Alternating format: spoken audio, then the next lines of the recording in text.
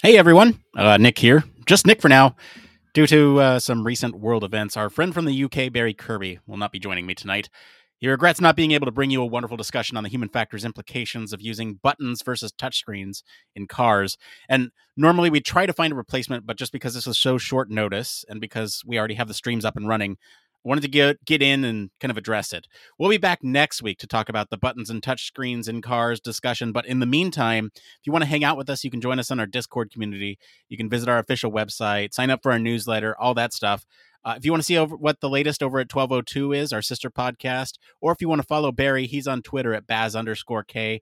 And I'm Nick Rome. You can find me on Discord or across social media at Nick_Rome. We'll leave you with a rerun of one of our older episodes that can serve as a primer to next week's discussion. So without further ado, here's our episode on how cars of the future will understand their passengers.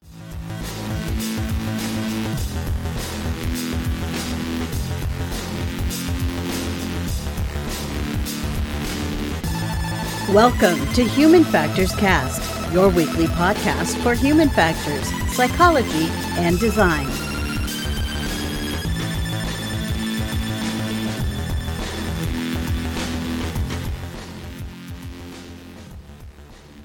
Hello, it's episode 227. We're recording this live on December 2nd, 2021, and this is Human Factors Cast. I'm your host, Nick Rome. I'm joined today across the sea by Mr. Barry Kirby. Good evening. It's great to across be here the pond, over the pond. What? Across the pond, over the way, across the pond, isn't it? Yes. Okay. Well, you're here, and I'm happy you're here because we got a great show for you all tonight. We're going to be talking about how artificial intelligence in vehicles may be able to adapt to our needs, and later we're going to answer some questions from the community about working at a company that doesn't use a certain tool that you're used to, how to approach a situation if you don't have a UX or human factors job title but do the work, and creating a portfolio with projects that don't have real users. Let's get to the reason you are all here. It's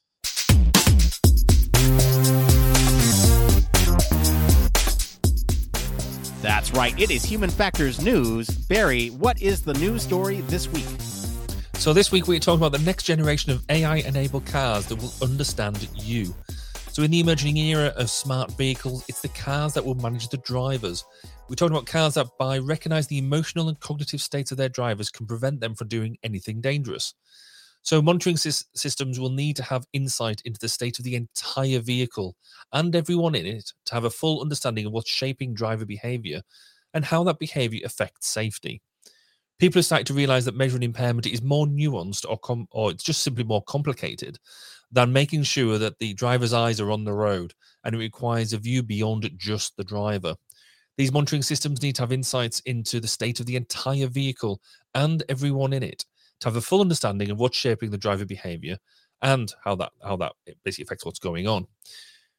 So how do we know when a driver isn't paying attention? So simply by tracking the driver's head position and the eye closure rate, basically you need to understand that larger context. Where does that need for interior sensing and not only driver monitoring come into play? Our previous episode looked at the use of artificial intelligence outside the car, whereas this show is all about how the use of AI and associated technology can be utilized to get a better understanding of the current state of the driver and all of the influences inside the car. So, Nick, how does the use of AI and monitoring inside the car grab you? Yeah, it grabs me pretty well. So, look, I think this is great because it kind of is a complementary episode to a lot of the stuff that we've been talking about recently, right? My general impressions here is that this is exciting to see that we're thinking about the entire system, not just like, okay, well, how does a driver deal with an autonomous system, but how can an AI system monitor the driver and provide subtle recommendations to that driver? Also, 2 weeks ago, I guess, we looked at how the car itself can interact with the system outside of the vehicle. So we're looking at this whole thing holistically. And then even further back, we talked about AI in healthcare. Mm-hmm. And so AI has been a pretty big topic on the show recently. So I guess our patrons want to hear a lot about AI, which I'm happy to talk about. It's awesome. I think this comes with a lot of interesting questions more than answers. There's certainly some applications that we can look at for this type of technology, AI inside the vehicle, monitoring the driver, monitoring the passengers. I think the interesting piece of it comes perhaps with the ethics, and that's where I'll leave it. But what did you think of this article? So I thought it was really interesting because it is clearly a next step. I think certainly when we spoke in the last episode, we spoke a lot about how drivers' helmets have to be there, poised, ready to take action, and we know that it's almost that task is seen, task is done type approach, that we know that drivers are just not going to sit there. They're not going to be in the loop enough just to jump in at a moment's notice. Otherwise, you might as well be driving. So this is really really appreciating the fact that in autonomous vehicles, in particular, that they're not going to be doing that, and this would really allow us to recognize the state of what people are doing. But just in everyday driving tasks as well, it's the recognition that other things go on in the car. As a driver, you're not just solely focused on the driving. You've got the radio on, you've got people in the back, the kids crying, all that sort of a thing, and they all add to the general ambience of your driving task. In fact, it really made me think. I don't know if you had that. Remember that Simpsons episode where Homer has to design a car, and he ends up designing the car, and basically the driver is in a bubble at the front, and that is the ideal possibly for many people, but we're not there, and I think this sort of recognizes that. So.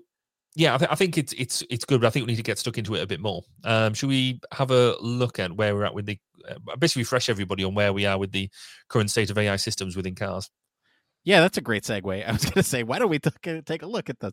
Yeah, so let's take a look at AI inside cars. Then we'll maybe talk about the human factors issues with the drivers and passengers. And then we'll link it all back to the story like we usually do. We circle back and talk about all this stuff. So let's talk about AI systems in cars, right? So we have the elephant in the room, which is autonomous vehicles. And that we talked in depth for last week, So I keep saying last week. It was 2 weeks ago. So go back and listen to that discussion for more of a state on how autonomous vehicles themselves are doing. I think we can look at kind of AI in the sense of a big picture in terms of automotive technology, right? Because there's various ways in which AI is being utilized from start to finish of the development life cycle of this of automobiles, right? So you have everything from development of the concept. You have, like, I'm thinking, like, maybe even AI models of like wind resistance. You have that, right? And this is talking about the holistic thing, and we'll get to inside the cabin here last. But you have kind of looking at the holistic, the air models. You have even AI in terms of the assembly line and manufacturing. So whether or not a car needs a certain piece, how to optimize that whole manufacturing piece to make sure that the timing of systems are just right and all that stuff. And then you also have AI on the road. Like I said, that's kind of what we talked about last week. And then this week, we're talking more about inside the cabin, monitoring drivers, passengers, that type of thing. It's almost worth it to take a step back and look at AI in terms of, just AI, not necessarily even in the cabin, but we certainly can look at that too. I'm thinking for AI, it's good for these complex solutions that we may not necessarily have the time or resources to have a human do those things. And it's right now it's kind of viable for these automated vehicle use cases. And I think that's where we're at right now. We're kind of just on the threshold of understanding how these automated vehicles can leverage AI to be effective, right? But I think there's a lot of drawbacks with this. These models, they're becoming so large because there's a lot of things that you need to account for. And you can start to extrapolate this to inside the cabin too, right? And understanding human behavior is incredibly difficult thing. Humans are bad at it. And so it's like, we're better than most other species at understanding human behavior. But even so, right? Like, we're probably the best thing we have at it, and it's still difficult to read and understand body language, or even inflection and tone and all these really important things when it comes to communication. And so, if you're trying to sort of develop an artificial intelligence system that is trying to monitor that stuff inside the cabin, you're gonna need a bunch of data for this type of thing. You're gonna need understanding of how decisions are made on the models themselves, right? Well, the data comes in. How does that model make decisions based on that data that comes in? There's a lot of things that go into artificial intelligence, and safety is another piece of it, right? We can talk about this with some specific examples later, but I'm thinking of like the case where maybe the car or automated system within the vehicle misunderstands what a human is doing and creates a situation where it then puts the human at risk because of exposure to a what's the word I'm looking for? Exposure to that bad stimuli. Yeah. So like it might pull the car over, where that might be more dangerous than just driving forward. Anyway, that's kind of some of the things I'm thinking about. What about you, Barry? Where's the current state of AI to you? Like what key things do you want to bring out? So I think one of the big things that I think we should be looking at is regulation as well, and the impact of regulation is going to have on AI in general. So there's all sorts of things around personal information. So in the EU, we've got GDPR, the ability to understand where all your data is being used and how it's being used, and the appropriateness of that. And really, there's almost a big hammer to crack small nut at the moment. We don't really know how AI is going forward and how that is going to play, but we've got some really sledgehammer rules that really could be not stifle how AI is developed and going on and moving forward.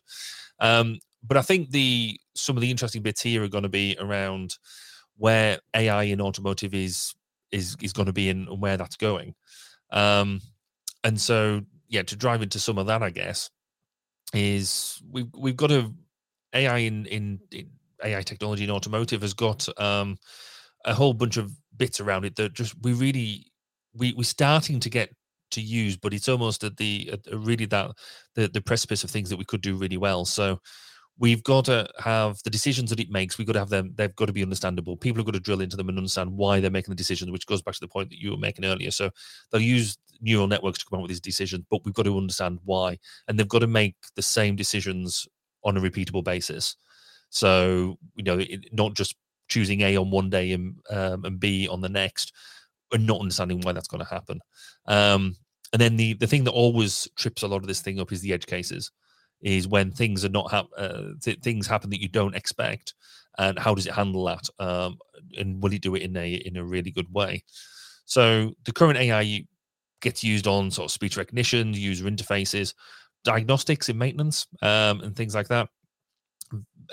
Vision recognition, so making sure that I stayed in lane and things like that. But as we going forward, the driving element is more and more being taken over by AI. We've talked about things like Tesla and other things in the past about having their auto drive capabilities, and we starting to get a lot more down that route of how do cars taking over more of the driving task. So we should be able to see in the future that actually software is doing a lot of the driving. We've seen elements of where taxi services, for example, will be expected not to have a driver in them. You'll get in the vehicle and it will take you where you need to be. There's going to be some issues around that, around how do we do the software development and the cyber security of it. So how do we make sure that something that is using AI doesn't get hijacked. And there has been some really interesting things on YouTube and things like that where people have been shown to demonstrate how they can hack a car system through an open leak on the windscreen wiper and things like that.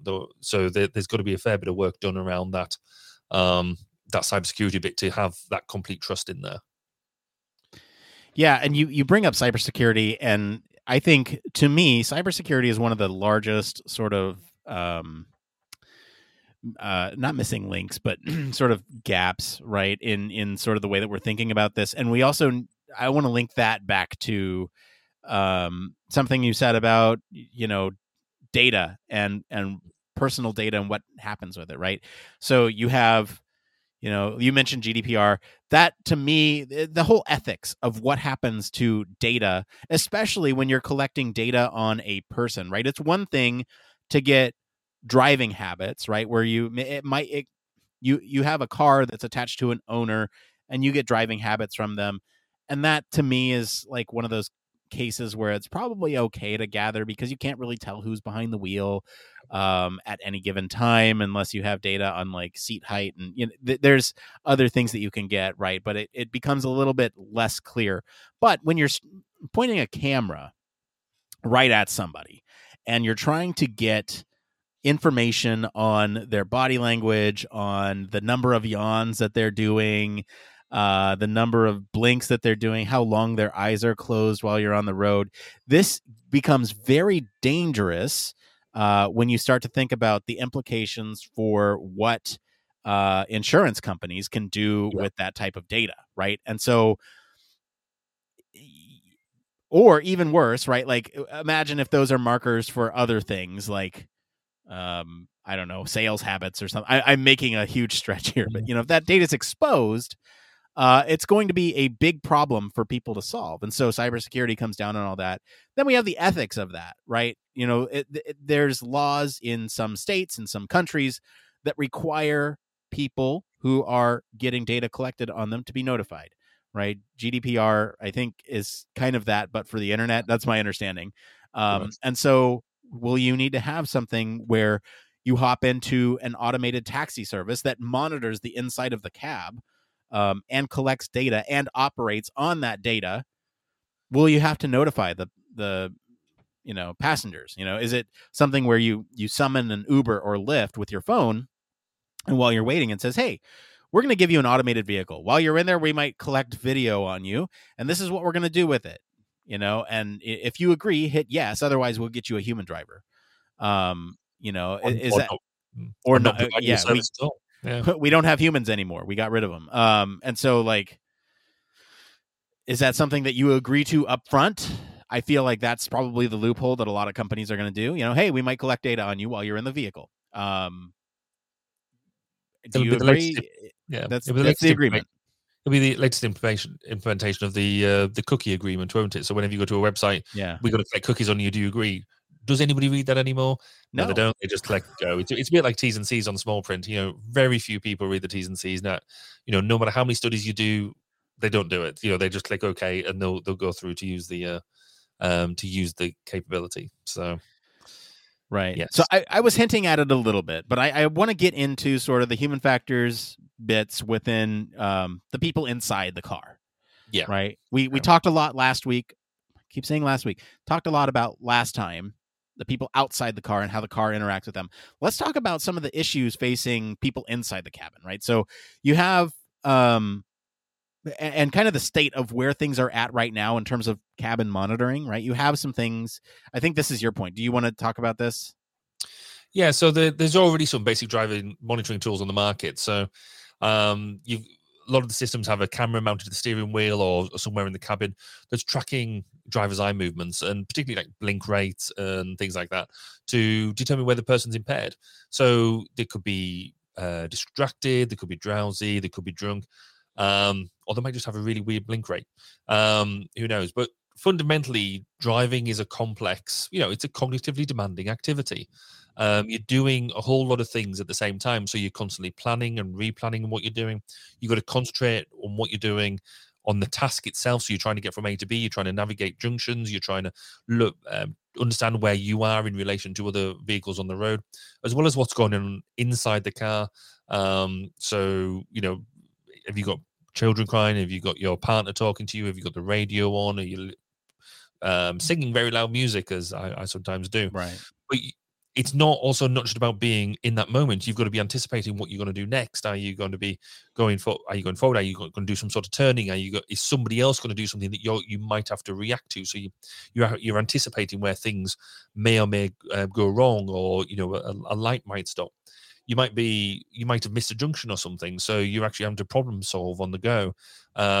And do that sort of thing. You've got to be able to take complex situations with lots of different things going on. You could have bad weather and that type of thing. You've got to be able to react to that quite quickly and efficiently. And apparently, you're meant to do all this quite calmly. Some people may or may not do, and that's where AI might be slightly better. They might be slightly calmer than me. But you've got to do things quite quickly, quite effectively, because everybody's on the road, and the road is a very dynamic place, and different people have different attitudes to it. So then you might, if you're doing all of this stuff all of the time, if you're tired, and it could be just mild tiredness, like post-lunch dip, or it's because you've had a lack of sleep and long hours and that type of thing, that affects how you concentrate, and it'll give you this idea of what they call in the health safety terms of near misses. So where you haven't actually had an accident, but because you took a last minute diversion, then you have you could have had an accident. It was very, very close. It was a near miss. So I don't know whether you could talk a bit more about near misses. Yeah, those, by the way, are really not difficult, but yeah, they are difficult to collect information on, right? Because no one reports near misses unless there's like some spectacular thing that happened. Like you watch these dash cam videos of people who do these amazing recoveries, but don't have any damage to their vehicle. And you're like, oh yeah, that could have been really bad. And those instances, it's like, we don't really collect a whole lot of data on that, that I know of.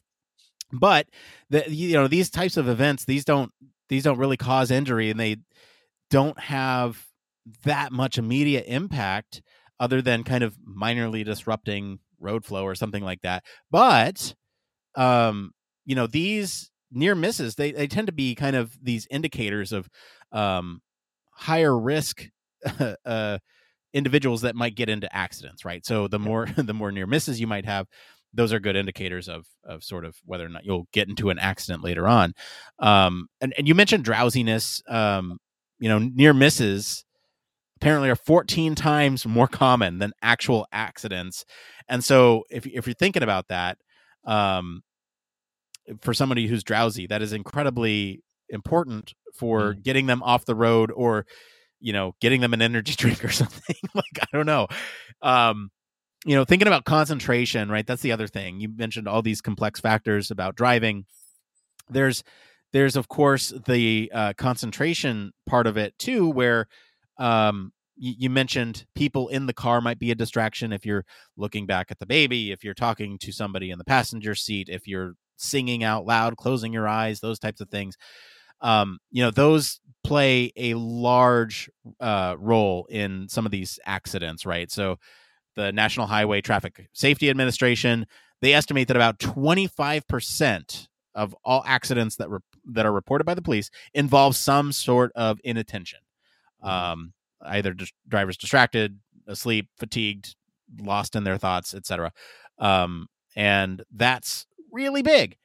And so now if we start to piece all this stuff together, right, where AI is at right now, what the human factors issues are within the cabin, we can kind of revisit this article, the promise of using AI inside the cabin to help the human ultimately, right? I think this is where we have the discussion. Like, what key takeaways do you want to take away from this discussion, Barry?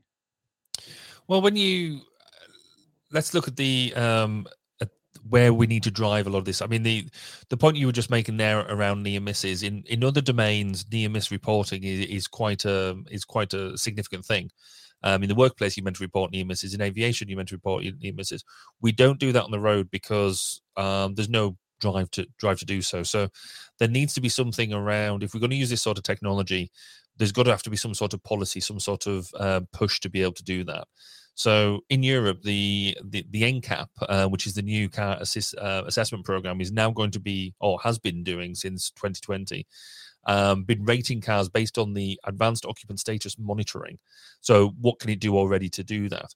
But to get a 5-star rating, car makers will need to build in-car technologies that check for the driver fatigue and distraction. And starting in 2022, NCAP will award rating points for technologies that detect the presence of a child left alone in a car, potentially preventing tragic deaths by heat stroke, etc.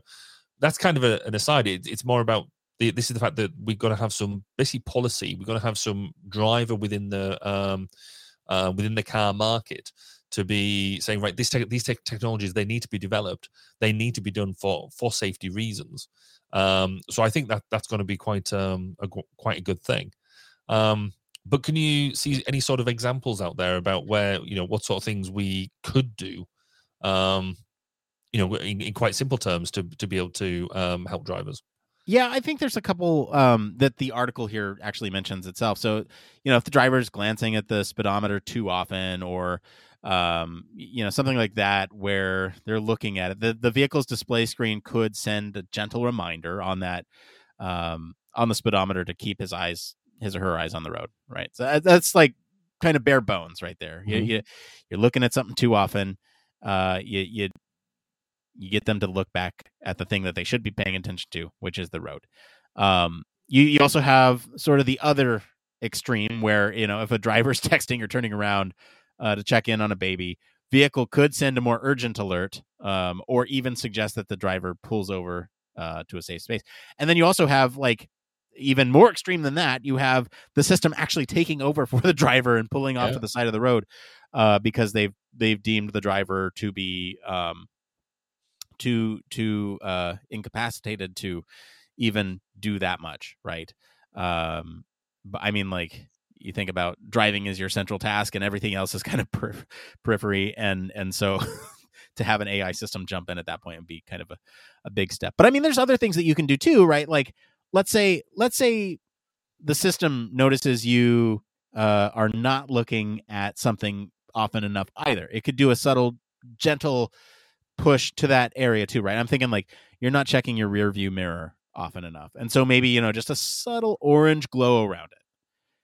That might go, oh, that's a change. I need to look up in that direction. What was that change? Oh, hey, I need to check my rear view. What's going on back there, right?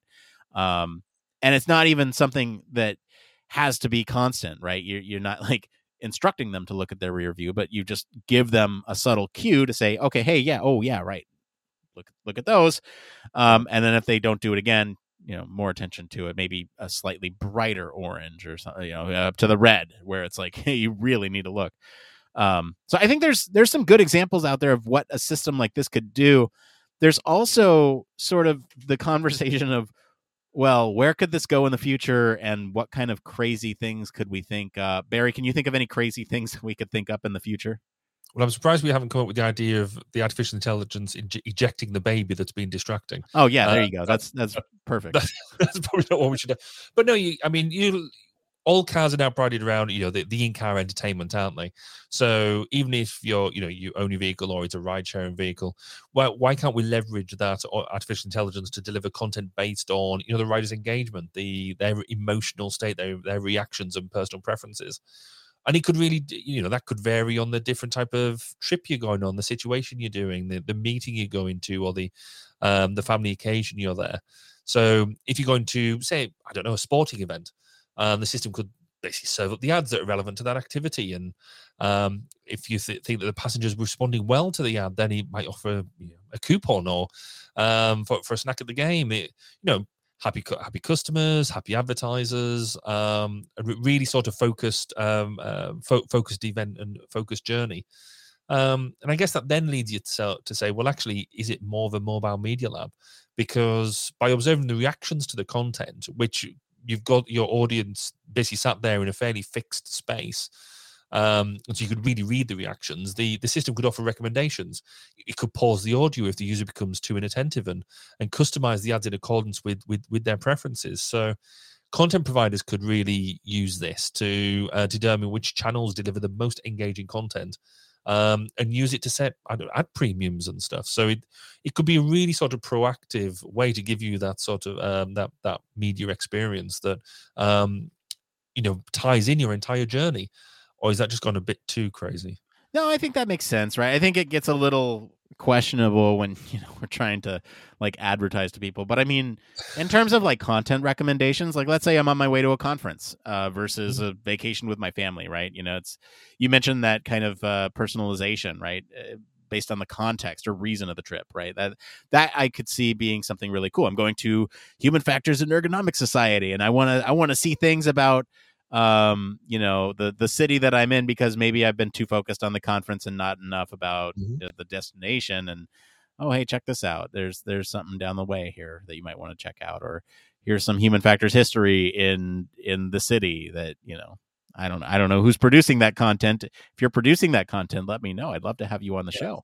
But yeah, I mean, it's cool, and I think these types of examples that we just mentioned here are just kind of breaking the surface, right? Absolutely. I think ultimately these types of systems can be used to make things much safer, to make systems much more reliable, and to just make surface transportation in general, much more enjoyable and sort of it keeps coming back to safety. But yeah, I mean, that's really the goal, is keep people alive when they go from point A to point B. Any other closing thoughts on this one, Barry? I guess just one more, and it was kind of inspired. I think I've mentioned him the other week, is a point that Professor Paul Salmon made on Twitter. I think it was today. Basically, we are spending a lot of time trying to make AI inside and outside the car fit inside the current world, which is not made for AI. We're trying to crowbar something that is very clever into a non-clever environment. So should we be thinking also not just about the car itself, but the environment that is driving in order to meet that safety ambition? So I guess very altruistic, very, very high level thinking there, but it just sort of chimed a thought with me there that maybe we should also be looking outside the car in terms of this technology. Yeah, good thoughts. All right, well, thank you to our patrons this week for selecting our topic, and thank you to our friends over at the IEEE Spectrum for our news story this week. If you want to follow along, you can. I've not been doing office hours, admittedly, but that's because news has been light. It usually gets pretty light around the holidays. Anyway, I sometimes do office hours. You can find me there, and we do post the links to all of our original articles on our weekly roundups on our blog. You can also join us on our Slack or Discord for more discussion on these stories. We're going to take a quick break, and then we'll be back to see what's going on around the Human Factors community right after this. Human Factors Cast brings you the best in Human Factors news, interviews, conference coverage, and overall fun conversations into each and every episode we produce. But we can't do it without you. The Human Factors Cast network is 100% listener supported. All the funds that go into running the show come from our listeners. Our patrons are our priority, and we want to ensure we're giving back to you for supporting us. Pledges start at just $1 per month and include rewards like access to our weekly Q&As with the hosts, personalized professional reviews, and Human Factors Minute, a Patreon-only weekly podcast where the hosts break down unique, obscure, and interesting human factors topics in just 1 minute. Patreon rewards are always evolving, so stop by patreon.com/humanfactorscast to see what support level may be right for you. Thank you, and remember, it depends. All right, huge thank you as always to our patrons. Especially want to thank our honorary Human Factors Cast staff patrons, Michelle Tripp. Patrons like you keep the show running. Thank you all so much for your continued support. So we're going to do something a little different here. Normally, this is where we talk about Patreon. We talk about Patreon a lot. But one of those things that we do for Patreon is Human Factors Minute. And this is something that I like to do from time to time because I'm a huge data nerd. I really like understanding what exactly we promised and what exactly we're delivering. So let's talk about that. Right now, as of the time of this recording, we have 96 episodes of Human Factors Minute available for your consumption. This is counting the TMC's episodes, which everyone gets for free. But our total time in Human Factors Minutes is 1 hour, 56 minutes, and 16 seconds. That is a lot. Hold on a second. Yeah. 96 episodes of Human Factors Minute. So that should be 96 minutes. You would expect it. You would expect that, right? So let's talk about the average length is actually 73 seconds. So you're actually getting a little bit more than a minute on average. Which so we should be calling it human factors minute and a quarter. We could. It doesn't roll off the tongue as easily. No, that's true. But let's actually look at some of the stats here, right? So 25 of them are clock in at 1 minute exactly or less. And 75 of them are 61 seconds or longer, with 14 of those 45 being longer than 90 seconds. So we actually did our longest one was the most recent one that we did on surface transportation, the technical group at HFES. That was at 1 minute and 59 seconds. I think any longer than that, that's kind of my absolute limit with it, right? We don't want to go beyond that because then it wouldn't be a human factors minute. I'm still counting that first minute. We're rounding down. That's still not a minute. I hate to be the bearer of whatever, but that's still twice as much as what you promised. Look, I'm rounding down. As long as it has one in the... We round up anything below a minute, and we round down anything above a minute in between 2 minutes. So that's how that math works out, right? One of my favorite episodes of Human Factors Minute still remains Ancient Human Factors History. That's available for free to everyone right now. In fact, the first 10 episodes, as well as the TMC's Human Factors Minutes, are available to everyone for free. You can check out our Patreon for details on that. And one last little tease for you all. That is the only place where you can get Blake for exclusive Blake content right now. We're still working on getting him back soon, so bear with us on that. But that's where you can get to Blake for now. That's all I have. It's kind of fun to jump into those metrics from time to time. It's a little extra thing. All right, well, why don't we go ahead and get into this next part of the show we like to call... It came from... That's right. This is the part of the show where we search all over the internet to bring you topics the community is talking about. It came from. This week it is Reddit. If you find these answers helpful, give us a like to help other people find this type of content. All right. We got 3 tonight. They are all great questions. Let's tackle this first one first. It says, would you work at a company that doesn't use Figma? And I'm going to go ahead and extrapolate here and say we're going to be talking about not just Figma, but other tools here, right? I had an interview at a tech company. The interview said they primarily use Azure since they have better prototyping / interaction features than Figma. They want me to do a design challenge for the next round. I asked if I could use Figma. They said to try and download the free trial of Azure since that's what they use. I asked what they like better about Azure than Figma. They said they can make detailed prototypes for user testing. If it's a design challenge, and that I'm being tested on my UX and critical thinking skills, shouldn't the tool not matter so much? I use Figma plus Protopie. I don't know, I haven't heard that one. And find it way more efficient than Azure. Mind you, the job description listed Figma as one of the tools also. So let's talk about this from 2 perspectives, right? One, should the tool prevent you from completing a task? And 2, what happens if a company is forcing you to use a tool for either an interview or the work itself? Barry, take it away. Yeah, so it's an interesting one, this, isn't it? Because I think if they're just wanting to see an example of you doing things, then actually maybe the tool doesn't matter so much. But if you're going to go work for a company, you're wanting to go and work for a company, and their tool set is that they use Azure, or whatever the tool is, it doesn't matter. And it could be, almost across the piece. I have a really interesting discussion with sister company of ours that they use Google for most of their Office suite, and we use Microsoft. And it's one of the things of like, well, if you want to come do, our ecosystem is set up to use that, whatever it is. And if they're using Azure as their design tool, then why do you want to go in and improve, basically stick something in there that says, I want to come and work for you, but I don't want to come and use any of your tools? Therefore, you're making it harder for them to accept you, and for them to, if you want to go and work for them, then you need to be making yourself understand that's what they're going to go and use. So I kind of see that what this person is saying, actually, you want to do my design, you want my UX skills, critical thinking skills, and it shouldn't matter the way I do it. the truth of the matter is it does matter. Because if you're not willing to go and use the tool set that the company's going to use, and yet the person next to you is willing to go and use the tool set they're going to use, and you can both do UX, that's going to be a deciding factor. So, yeah, I think you just need to crack on and learn how to use Azure, because it is actually, I do agree to a certain extent that the two tools have their pluses and minuses. But if that's what the company want you to use, then I'd suck it up, Buttercup. What do you think? I have conflicting views on this, right? I think a company should be supportive if an employee wants to use a different tool within reason.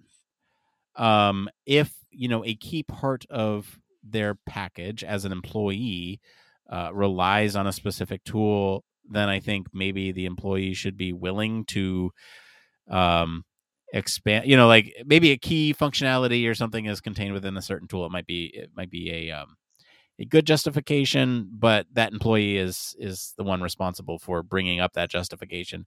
At the same time, I think you should be flexible, and I don't think tools really matter. I could use Excel or I could use Google Sheets. Doesn't much matter. I can do most of the same things in both of those programs, with some differences, obviously, but like tools shouldn't matter. It's exactly what you're talking about here. And in terms of interviews, I'm a little torn on this one.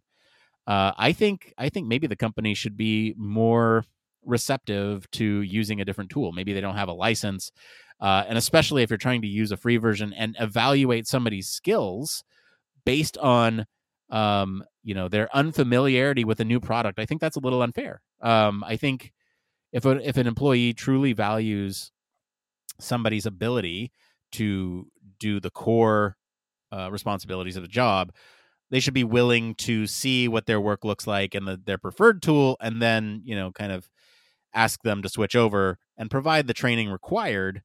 A tool's a tool. You can train up on a new tool, and tools change all the time. So I don't know. I think everything's kind of bad here. I don't know. I think the point you made around, if and I think this is a bit of a distinction for me, is if you've got an employee, and I've been there where an employee has turned around to me, and actually it was with Azure as well. They turned around and said, actually, you're doing stuff in this way. If you used Azure, then we could actually do it a lot cleaner, a lot simpler. You could do a lot of this stuff. And I was like, absolutely. Well, yeah, let's try it. Let's give me a demonstration. Let's pick a system. We'll design the system. Right. We'll run the system. And that's one thing, I think. But here, I think because you are wanting the job. And I kind of have that feeling of why, fundamentally, if the company's asked me to do X as a demonstration and there's two of us sat there, why would I do something that puts me at such distinct odds? If I'm wanting the job, and if I don't want the job that much that I'm willing to have a fight with the person who is not even my employer yet, then you don't want it that much. So what's the what's the golden egg at the end of this? You clearly want employment, and if you don't want employment, then why are you interviewing in the first place? Yeah, well said. I don't know. That's where I stand on that one. It's not too controversial. Learn to adapt to new tools and let people use their preferred tool. It's all the same, right? Completely conflicting information. Just make it happen. All right, let's get into this next one here. This one is by IDK. What to put as my user on the user experience subreddit. This is a UX job without the title. I'm a junior with a new junior role doing user experience. However, my title doesn't sound like the typical UX ones. It sounds more related to data or marketing. Will this matter when I'm applying for more UX jobs in the future? Barry, what do you think? Does job title impact your hireability for future prospects? No, not at all. I think if you... All right, we're moving on to the next one. No, I'm just kidding. Yep, Go ahead. No, I mean, fundamentally, if you're doing stuff and, you really put down just a job title, you put down a bit of a description as well. Job titles, we've seen some amazing job titles from people who are at like sort of Google and them sort of things where you make up your own job title and stuff. I think the job titles itself doesn't really matter. I think you have your little bit of blurb which will say that you do UX work or whatever it is. And then you could, in fact, could make it a bit more intriguing. So I don't think it really matters too much. But I go back to what I've said in previous episodes about the cultural differences between UK and US. Is UK, typically don't have straight, we don't have very discrete UX roles, or UX researcher or UX designer. More people are clumped in together. You be a master of 2 or 3 trades, and that's fine. So there might be a bit of a difference in the US. What do you think? No. I mean, look, I've heard it both ways here. Let's slap my "it depends" button, because in some ways, I wouldn't look away from anyone who submitted their resume for a position, like, just off the merits of job title. Like, that's not something that I would do. I wouldn't go, oh, this person says they're data analysis and they're applying for a desired role. No, like, that's not something that happens. I would look at it and I might scratch my head a little bit going, data analysis, that's interesting. But as long as everything checked out on the resume, like the stuff that they've written in their resume was like, hey, did this type of research, did this type of, and it's like, okay, well, I can see what you're going for here. Your job title just didn't match your role. And it's really what you're writing below that. And so to me, that doesn't matter. The thing where it might matter is where systems use automated, like, let's say this is your only job and systems use automated sorting techniques to weed out resumes for a potentially highly sought after position. That might be a case where you might just want to change it on your resume and say, like, hey, look, if you go and contact the employer, they'll say I actually did this as my job title, but kind of explain it away in the resume. But I mean, really, you shouldn't have to lie too much. It's fine. And like you said, Barry, I think it is actually more intriguing if somebody is coming from one of those other, titles, because then it's like, tell me that story. Yeah, exactly right. Yeah. So, makes you interesting, makes you unique. Yes, there you go. All right, let's get into this last one here. This one's from Jelandrail on the user experience subreddit.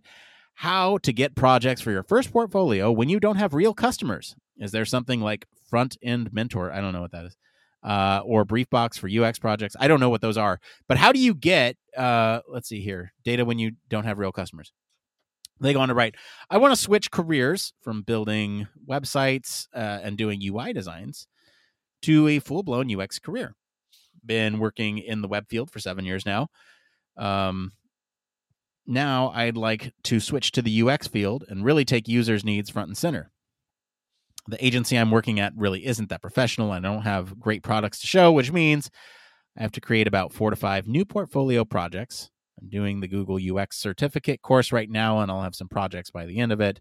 When I have something that doesn't just look like a course project and that has that may look real. Do you have any ideas on where to get briefings and data for projects like this, or do you have proven approaches on how to get such a project rolling all by myself? Any help would be highly appreciated. And thanks in advance. All right, Barry, we've tackled this question before, but I think it bears repeating. It bears repeating. Why don't you go ahead and tackle this question? So I guess for me, a lot of it is around actually some cool ways of doing this is look at where local charity, local voluntary organizations might want some sort of experience. And you can basically get briefs from them and ensure that you're going to use some of your time and effort into producing then some great product. Not only then will you get some things in your portfolio, but you will actually you'll probably make some really interesting contacts that you didn't think about making in the first place. So that will work. Also, actually making up your own projects isn't necessarily a bad thing. If you can work out problems and ideas that that could be solved in terms of sort of web design or websites, then as long as you document what you're doing and the use case that you're sort of doing it for, and the problem that you're trying to solve, you can actually roll through quite a lot of it on your own. But certainly the best examples I've seen of that is going down that voluntary route and finding people who need the websites that wouldn't necessarily be able to engage with them normally. That kind of works for me, but I know you've got some different ideas as well, Nick. So what's your suggestions? So let's see here. A couple things. I think your points are great, and I don't disagree with them at all. I think this topic is something that I feel pretty passionate about, and I have like a non-trivial, more serious draft of like a masterclass type program for exactly this. And if that's something that people are interested in and want to actually find out more about, I encourage you to write in to let me know that this is a great idea and that I should pursue it. Step-by-step guidance for how to do something like this to help students or people even who are looking to switch over into UX to build up their portfolios without the user data. If this is something you're interested, reach out. I'd love to hear from you. But my high level advice here is that the problems exist. You just need to go and look for them. And so whether that is, like you said, Barry, at a local agency, or if it's or if it's with an established product that you feel passionate about, I think there are plenty of opportunities to look for it. And when it comes to real data, there are ways to get that without sort of without faking it, or it's real user data. And that's the interesting piece to me, right? You can go to some of these forums that are out there, like the Reddit subcommunities or anything like that, and look for problems that people have with the program, the game, the system, whatever you're wanting to use for your portfolio, and find a way to solve it. And in your project and your portfolio, cite that as a real issue that users needed fixed with whatever metric that you're going by, right? You can state it was by number of upvotes, days visible on whatever, or number of votes in a Zendesk platform or something like that, right? There are ways of getting real user data that you can use to populate projects, and it's a great place to look for ideas if you're stuck and don't know where to go next. Anyway, that's my tease. If that is something that you're interested in, let me know. I like I said, I have a not trivial. It's pretty thought out. So if that's something you want to see me produce, let me know. I'm happy to do that. All right. I think we get into this last part of the show we call One More Thing. It needs no introduction, so let's just get into it. Barry, what's your one more thing this week? So my one more thing was actually I was doing my planning for the rest of year for my podcast. I can't believe it's December. It is December. It's absolutely crazy because I basically got one more podcast episode for my thing to record this year, and I'm done. 2021, it's out there. So I think now it's that case of even though we've only just turned December, but we're getting into that festive season, and we're now going to think about parties and things like that, and whether we can go for parties with everything else that's going on. But it's that fundamental thing now. We can start that wind down. I've got a bit of a wind up before a bit of a wind down this month, but I just can't get over that we are talking about being in December already. It's just it's mind blowing in many ways. I want to jump in because the last, like, I don't know, 6 to 8 weeks of the year has this weird time dilation effect where it's both fast and slow simultaneously. Insane. Like Thanksgiving was a week ago for us here in the States, and it's like that was just last week. Wow. And it's like, Christmas is going to be here tomorrow, and it's like, wow. All right.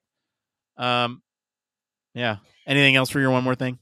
No, that was it. I just quite that this year's gone by in a flash of an eye. Yeah. So, what about you? So, where are you at? Well, my one more thing is going to be the same one more thing that I had for last week, except now we have more details. So, on Friday, December 17th at 1 p.m. Eastern, is going to be the first HFES Presidential Town Hall. So HFES is putting on this town hall. Yours truly is going to be moderating the event. And it's basically an opportunity for you to discuss the latest human factors industry news, trends, even state of the society. If you want to show up for that, it's Chris Reed is going to be there, friend of the show, and we'll also have President-elect Carolyn Summerich is going to be there as well. So it's going to be a great time. Come, ask your questions. We're still working on setting up the event itself. You can find it in our feed right now. We're working on getting it linked up for all of them as well. You can find it on any of our channels, any of the HFES channels. It will be out there. But that is going to be it for today, everyone. Let us know what you guys think of the news story this week. If you like this episode, we do invite you to check out the episode that we did just last time, episode 226, where we take a look at the state of autonomous vehicles and how they interact with the pedestrians. Comment wherever you're listening with what you think of the story this week. For more in-depth discussion, join us on our Slack or Discord communities. You can always visit our official website, sign up for our newsletter to stay up to date with all the latest Human Factors news. If you like what you hear, there's a couple ways that you can support the show.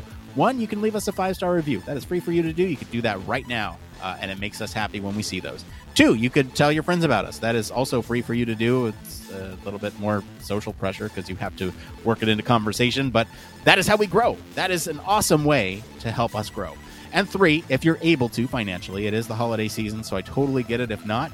But if you want to make our holidays, you can consider supporting us on Patreon. We are 2 away from being self-sustainable, and we have some interesting applications that we're looking to spend the next tier of donations in. So, as always, links to all of our socials and our website are in the description of this episode. I want to thank Mr. Barry Kirby for being on the show today. Where can our listeners go and find you if they want to talk about automated vehicles, AI inside cars? On Twitter, you can find me at Baz_K. And you can also listen to my ramblings on 1202, the Human Factors podcast, which you'll find at www.1202podcast.com. As for me, I've been your host, Nick Rome. You can find me streaming on Twitch some Mondays for office hours and across social media at Nick_Rome. Thanks again for tuning into Human Factors Cast. Until next time, it depends. Spacecraft, railway locomotives, nuclear submarines, healthcare, jet aircraft. These are all examples of highly technical systems and organisations, and all have one particular thing in common. They all involve humans. Humans who want to do amazing things and are using technology to achieve them. They all have something else in common.